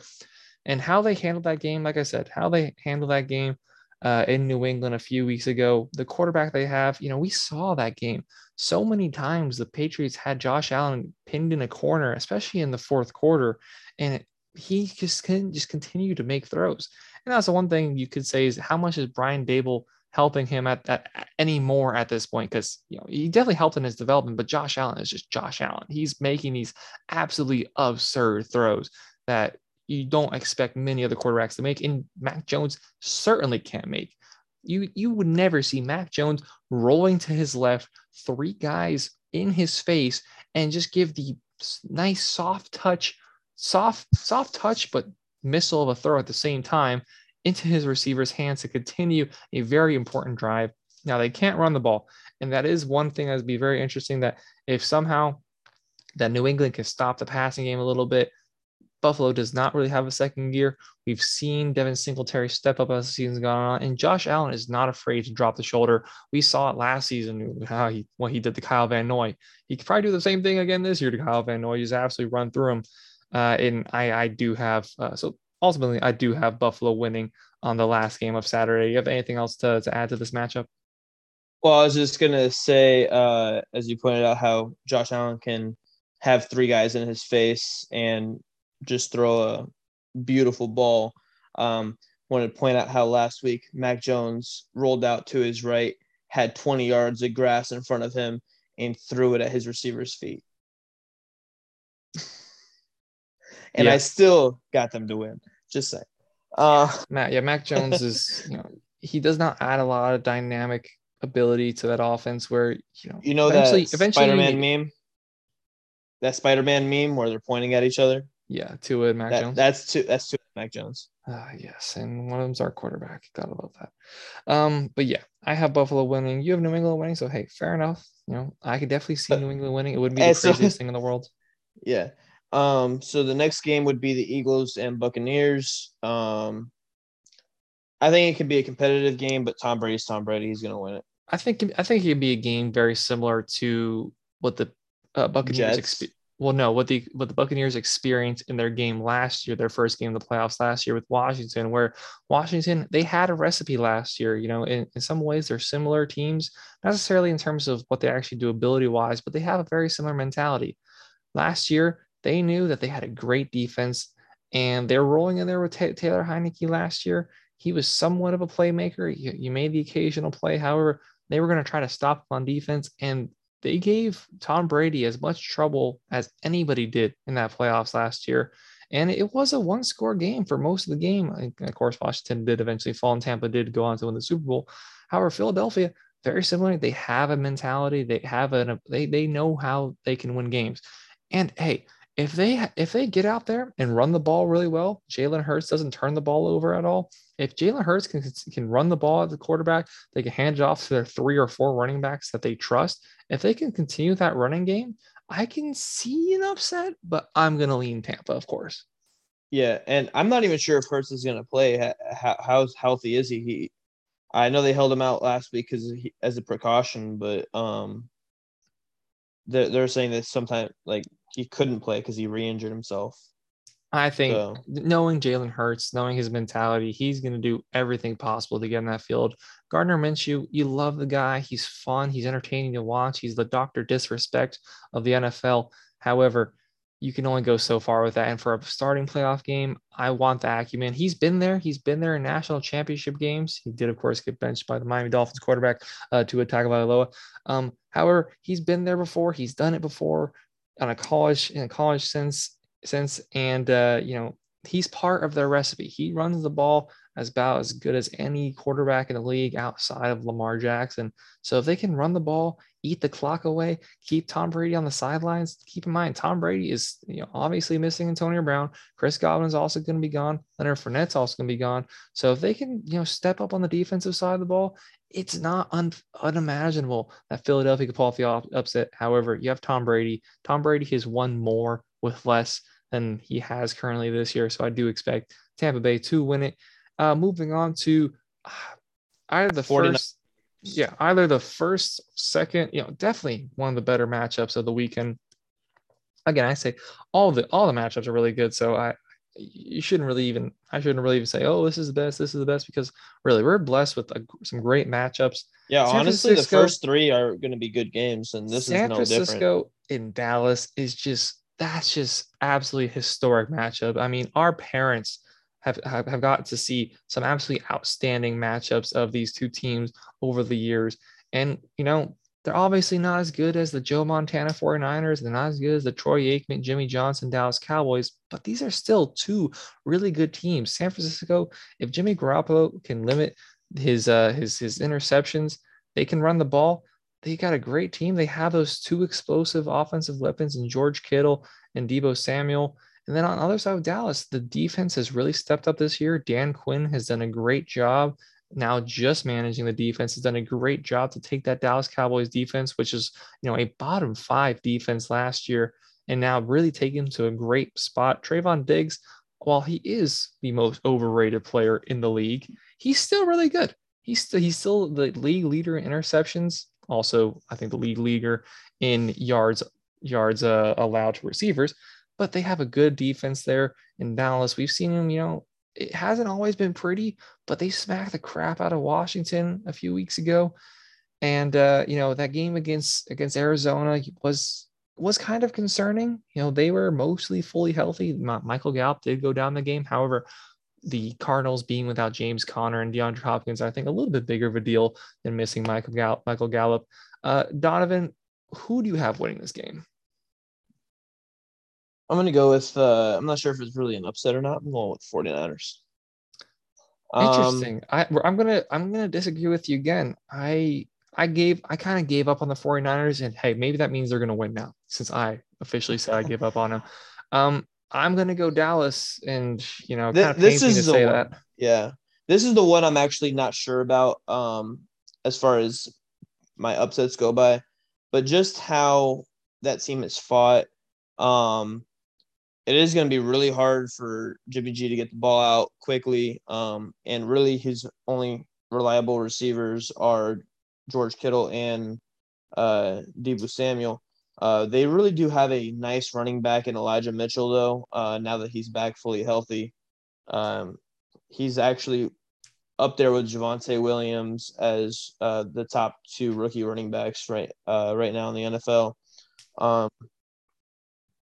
And he's done really well this year. I only really know that because I have him on fantasy, but I was about to say that's the only reason you're talking about this man as much, is because you tried to trade him like 17 times in fantasy earlier in the season. when he was healthy, he was a top 5 fantasy option. As far as running backs go, I'm not talking about overall players. Talking about running backs. Yeah, Tyrell. that's what you were trying to sell to us. You all sent us 5 packages involving him. Yeah. And You got the boogeyman in your house there. I see some lights flickering. Are you sure you're okay? it's my Alexa telling me to go to bed. So you're saying you're not getting kidnapped right now? Exactly. Oh, that would make for a good video. Dang it. Donovan gets kidnapped, not a prank. Oh my gosh. Oh my gosh. We actually would have uploaded the video this time. But yeah, so but on the other side of the ball, you got Nick Bosa in that defense is really good over on that side of the ball too. It'll be a really good game. I think it's going to be more defensive than we really think.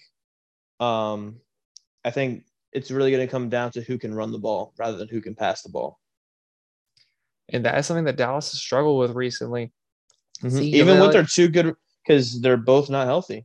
Ezekiel Elliott, every single year, he's gotten progressively worse and worse and worse. This year is another case of that. We've seen he's had quite a few weeks where he's had below 30, 40 yards rushing. Tony Pollard, I believe, is the better rusher, but even he's not enough to step up. I say he's the better rusher. I don't think necessarily is that outstanding of a take anymore. And even though he is the better rusher, I'm not saying he's a top 20 running back in the league. It's if that offensive line can block for him, if Kellen Moore can scheme it up properly enough, you know what? They can definitely get Excuse me, the burps are finally coming up from the pizza I ate, I don't know, 3 hours ago. Uh, if they can get the run game going, they're at home. They'll definitely have that crowd behind them. That's just an outstanding place to play a football game. Dak Prescott, how's he going to play? How's he going to play in the big moment? We've seen him. They had the number one seed a few years ago, lost to Green Bay. They went on the road a few years ago also and took care of the Rams. So, we've seen both sides of the coin here, and obviously the team with Dak Prescott and without Dak Prescott last year to this year, very different. I do like Dak Prescott. I do think he's a quarterback that's probably like in the 10 to 13 range in terms of where he is in quarterbacks in the league. I'd say more leaning to 13. But he's a good quarterback, and they can get the job done with that defense and that offense. San Francisco, they have to be able to establish the run, and they have to expect Jimmy G to have a pretty perfect game. I would not be surprised if San Francisco won. However, I am going to go Dallas to take the victory there on the 4:30 game on Sunday. Totally fair. And the last game, I mean, do we have to talk about it? Pittsburgh going to Kansas City. I don't even know what the betting line is. I would really love to see it in front of me. Dan, your Alexa really doesn't like you right now, bro. She is trying to tell you to go to sleep. Pittsburgh, Kansas City, 8:15, probably the least eventful matchup.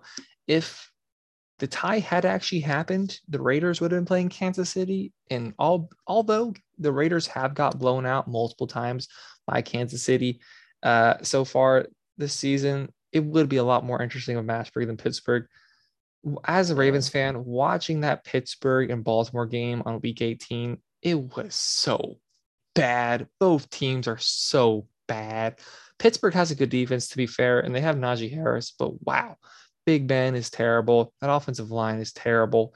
They have gotten so lucky to be in the position they're at. I expect Kansas City to blow the snot out of them. Do you really have something to say about this? I do. So, the last two games. Be careful what you say. Otherwise, you might not be allowed back on this podcast.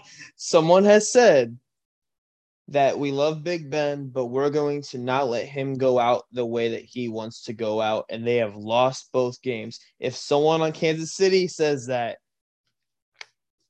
I might be a betting man. Oh, please. I'll take your bet. Wait. I'm talking about money line. I'm not talking about I'm not gonna sit here and lose $20. I'll bet with you. I don't care. I'll put 20 on Kansas City. No, I got Kansas City. It's more of a joke than an actual bet, okay? Yeah, and that'd be a good second. But it'd just be fun. It'd just be funny as hell if someone were to say that for a third week in a row and they win again. Just saying. I highly doubt that will happen. I do too, but it's just funny. So what that means is, just for the second round of the playoffs, looking a little forward, I had just me personally, because screw you, screw your picks. Me personally, I had all division winners winning. So that means the Cincinnati Bengals would go on to take your beloved Tennessee Titans. And hey, that is a sexy matchup that if we get to that point, we'll talk about it. I kind of see the Bengals winning that one. However, we also then have the Kansas City Chiefs playing the Buffalo Bills, a rematch of last year's AFC Championship game, of course, notably. And then the last game, we got blessed with a Monday night playoff game, the first Monday night playoff game, as far as I'm aware. The Arizona Cardinals, the Los Angeles Rams in Los Angeles. I have my thoughts, but I'm going to give you the floor first. What do you think is going to happen? Oh, man. You know what? Both teams started out really hot. Both teams have been on a decline since. Hence the reason that they're 4-5 rather than 1-2. I got the Cardinals. I got the Cardinals taking this one. Kyler Murray, D-Hop is coming back, I think, right? That I'm not too sure of. Because I remember he was supposed to be coming back for the playoffs, but I think that was Maybe that was given the bye week. All I I don't know is 2 weeks ago, this man was in crutches. He did not so look like a man who was on the precipice of returning. Um, if they D do Hop does have not James play, I Conner. change my pick. They do have I James Conner coming back. I don't care about that. They had Aaron Donald's going to stuff him the entire game. Um, Ooh, interesting take. if they have DeAndre Hopkins, that makes this all the more interesting because you have Jalen Ramsey on D Hop the entire game rather than having him on AJ Green. So, That obviously makes a huge difference. You have one of the best. You have the best receiver in NFL history be traded for a second round pick, going out there and against David Johnson and David oh gosh, Johnson. and David Johnson. Yeah, the glorious David Johnson, who had got all of nothing on my fantasy bench all year. Um, yeah, D Hop obviously makes a huge difference to that team. Um, They do either have way, Chase though, Edmonds back.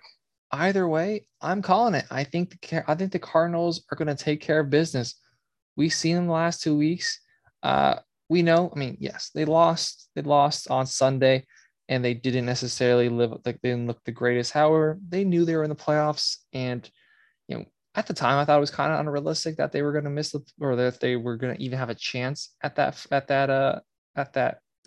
division spot. But the Rams did lose, so they had the opportunity to make the division theirs, but they did not. But I'm gonna go with it. I have to get us. I have to get an upset somewhere, and I think Kyler Murray is just absolutely magic.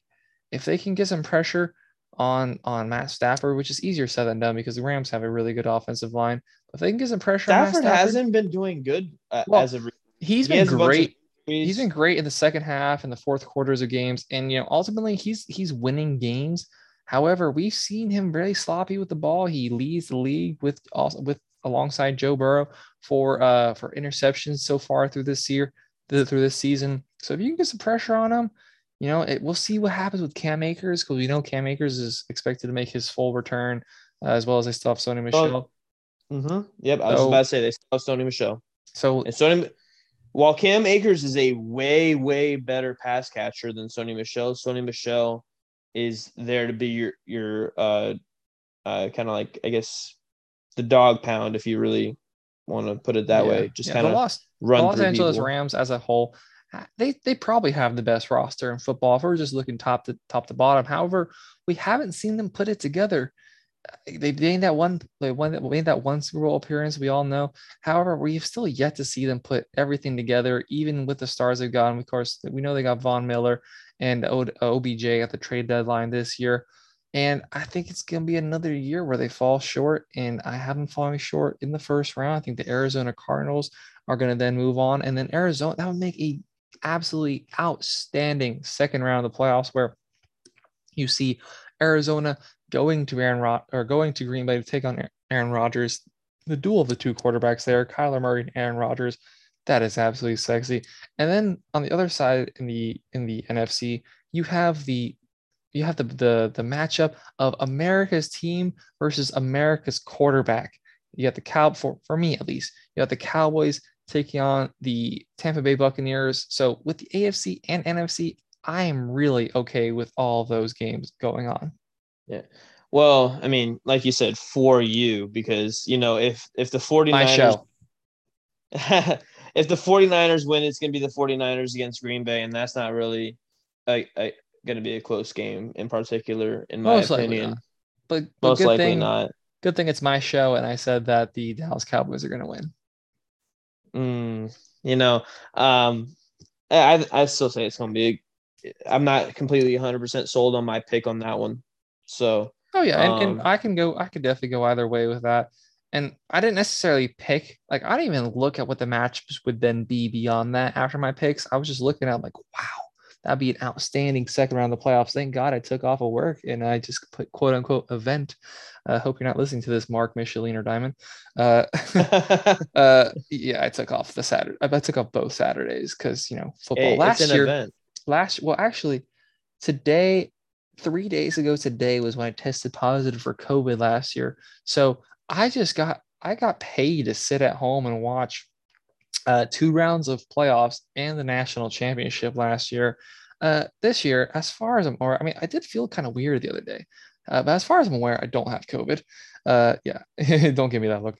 As far as I'm aware, I don't have COVID, so I'll be not getting paid to watch those games. And like I said, all mostly good games for the first round. Of course, the Eagles and Buccaneers game, there's a possibility there's a blowout in the Steelers Chiefs game. I fully expect. Didn't this? Yeah, the Steelers went to Kansas City a few weeks ago, and that game was after I don't know 10 minutes after the Steelers got off the bus.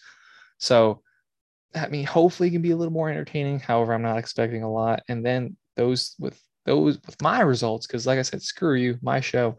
Um, with those results, I would be an absolutely outstanding second round of the playoffs. So before we go today, I would like to touch just a little bit on the college football championship that we saw on Monday that I know you barely watched, apparently. Georgia, James final. Cook to Miami. Sorry, had Hey, to. I would not be against it. Um, I had to. Georgia finally ends their 40-year drought of lack of a national championship. Our friend Jay, I'm sure, was just absolutely screaming and cursing his lungs out last night. As you know, it was a very, very nail biter defensive game through the first half. Only field goals for both sides. Alabama led at half 9-6, and there wasn't a lot of momentum on either side, being that both teams were just kicking field goals. It was just a matter of, okay, I don't want to be the one to screw up. And then, notably, of course, Alabama loses their potential first round pick, top 10 pick. Jamison Williams goes down. News comes out today that it is, in fact, a torn ACL. So you absolutely feel for the kid who's about to go make millions. And who knows how that affects his stock going into the draft, but we do know how much it affected that Alabama offense. The Alabama wide receivers, young receivers they had in there. We also know that John Mechie was out for the game. So that's two receivers that could go in the first round. Maybe Mechie falls into the second. But two top tier receivers goes down. So you're asking the freshmen, the sophomores to step up. And yeah, they're 5-star recruits, but they haven't been getting a lot of playing time this year. Bryce Young hasn't been able to throw to him a lot. Bryce Young, he is the Heisman. He has had an outstanding season. However, not having the chemistry with those wide receivers, as well as their running back Robinson, not having as good of a day as he had against Cincinnati, finishing 68 yards. Meanwhile, he had 70 yards in the first two drives the last game against Cincinnati in the semifinal. So Georgia, with their absolutely monster boys up front, they have multiple first round picks on that defense. And, they also have, of course, Dalvin Cook's brother, James Cook, there. That could be a first or second round pick in the draft coming up. Uh, Absolutely outstanding to see. It does get tiring seeing Alabama win it over and over and over again, and just a feel good story for Stetson Bennett. Stetson Bennett started his career, of course, at a junior college, had to work his way up, got a walk on opportunity with Georgia, and then immediately became the fourth string quarterback on that team after Georgia got multiple transfers in ahead of him. And even they mentioned a lot of times yesterday on the telecast that the fan base has really been split even through this part of the season. Even when they got to the first games in the playoff where they were in the semifinal, that there was a lot of divide in the fan base as to whether they should start JT Daniels or stick with Stetson Bennett. And Stetson Bennett ultimately did get the starting job and proved it right. They absolutely blew the snot out of Michigan in the semifinal game, and then he takes care of business, finishing with 224 yards, 2 touchdowns, and just proving that if you set your mind to do something, and you have the will, and you have some sort of talent, you can go out there They and have the work accomplish it. work ethic too. Work ethic, and he just never gave up. And I mean, you just see it in his face. ESPN did a great job at, once they got that pick six, just keep the camera on him as much as possible, because you could just see how much that moment meant to him. The tears that started coming down his face immediately. You're in a sport with these alpha men, alpha, even just 18, 19, 20, 21, 22-year olds that there's not a lot of emotion go around, but you see how he reacted to getting that national championship win. absolutely feel for the kid, absolutely feel great for him. And then gotta give a lot of respect to Coach Nick Saban, how he handled the game afterwards. Best coach in college football history. A shame how he handled the situation with Miami, the Miami Dolphins, of course. So a lot of people down here, and as a little finger that Donovan just gave there, even though we were too young to even really realize what was going on. Um, we saw him depart from Miami after saying he's not going to leave, and obviously what could have been. However, that doesn't take away the legacy he's had over with Alabama and becoming one of, if not the best coach of all time. So you got to give a lot of respect to how he handled that after the game. The praise he gave to Kirby Smart, how he handled just the handshake afterwards, something as simple as that, giving him the compliments. And he is a disciple of Nick Saban, and it's taken Kirby Smart a long time to finally beat Nick Saban, going 0-5 previously against him. And of course, losing that SEC championship game was really demoralizing for this Georgia team. And they were able to come back. They were able to come back and actually take care of business against Michigan. Notably, how Kirby Smart handled that victory. You saw some players coming over with the Gatorade bath to give them after the game ended, and he said, "No, no, no, this is not it. This is not our final. We got something else to do." And he straight up told them, "No, do not do that." And they obliged. Of course, you're not going to say no to your head coach. And they went and took care of business. It wasn't pretty. It wasn't perfect. They did beat a beat up Alabama team.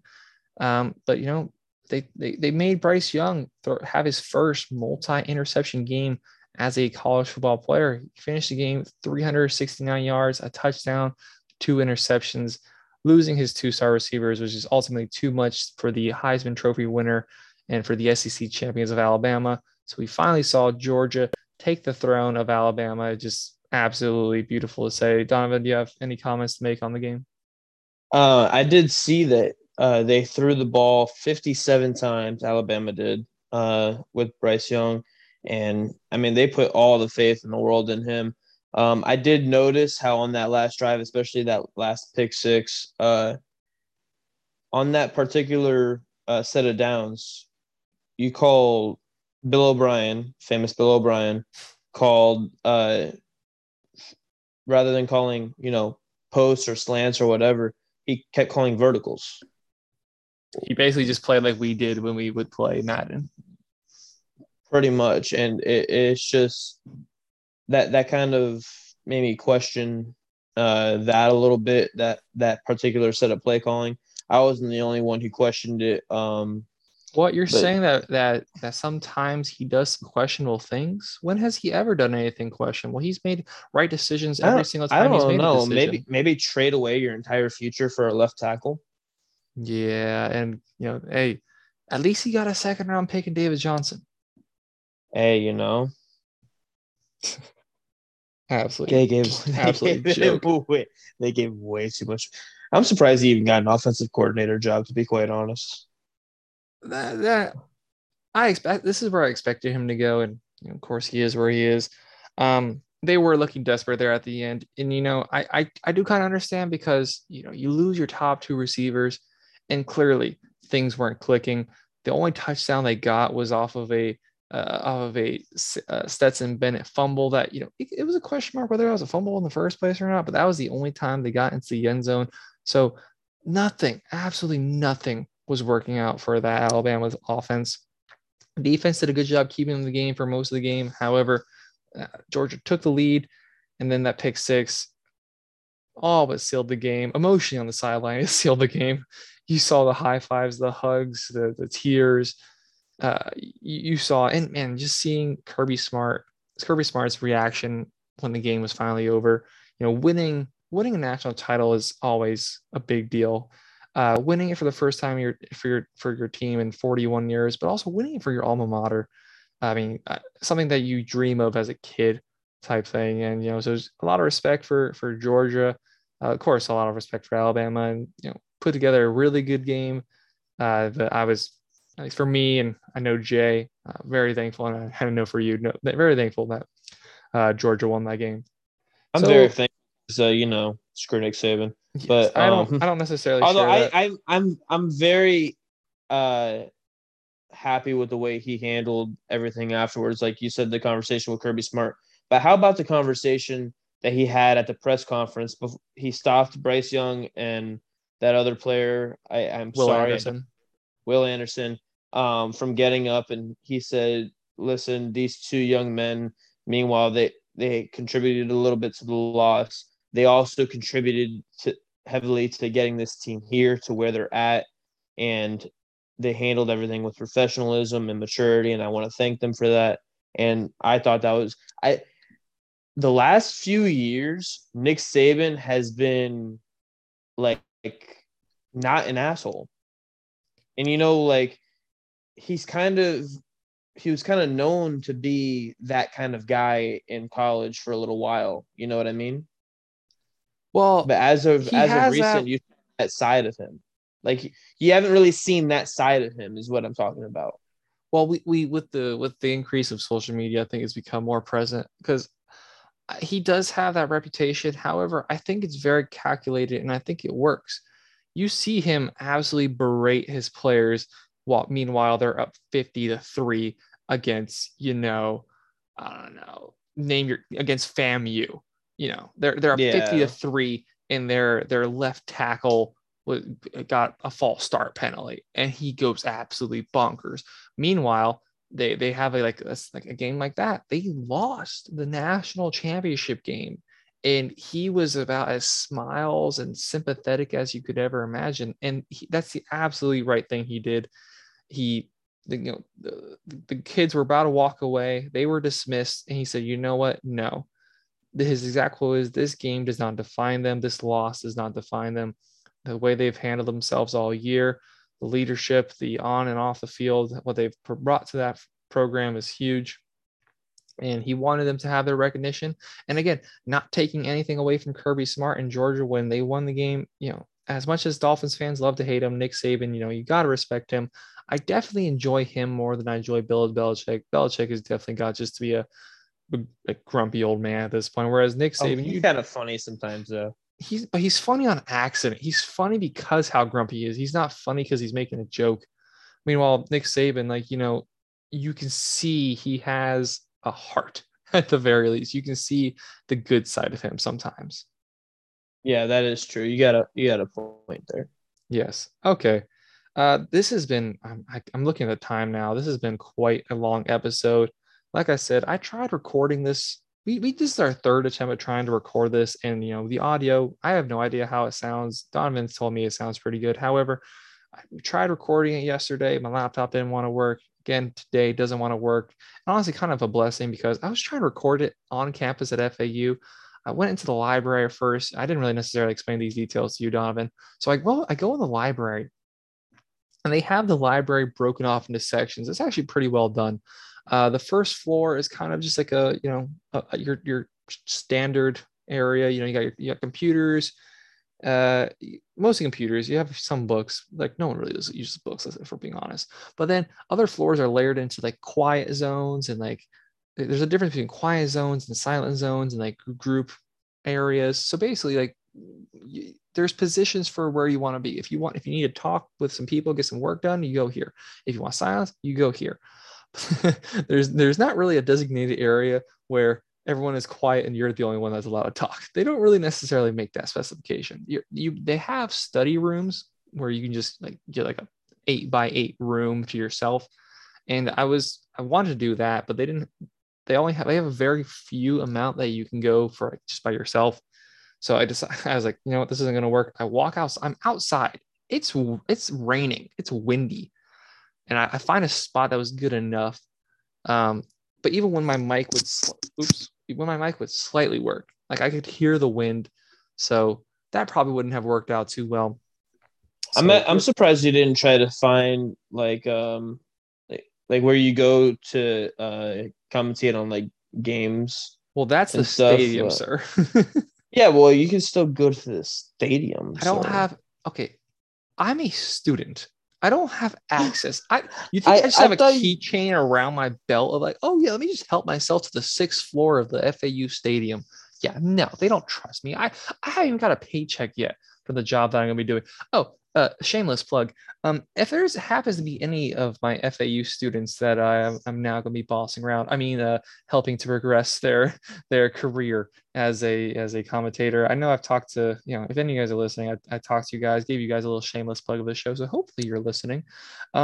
But anybody listening to this, I brought Donovan on for I think 3 or 4 episodes now. I brought Adam on. I brought Andrew on, FAU, and friends alike. I love bringing people on. I love having conversations. It's definitely a lot more fun and a lot easier to do with someone to bounce off of. So specifically with FAU, anybody interested in getting into sports commentating, I'm going to be speaking at a open house Friday. I Fancy. don't have. What's that? Said fancy. Yes, I look at me speaking at an open house. I know. Look But at you. I've been really blessed.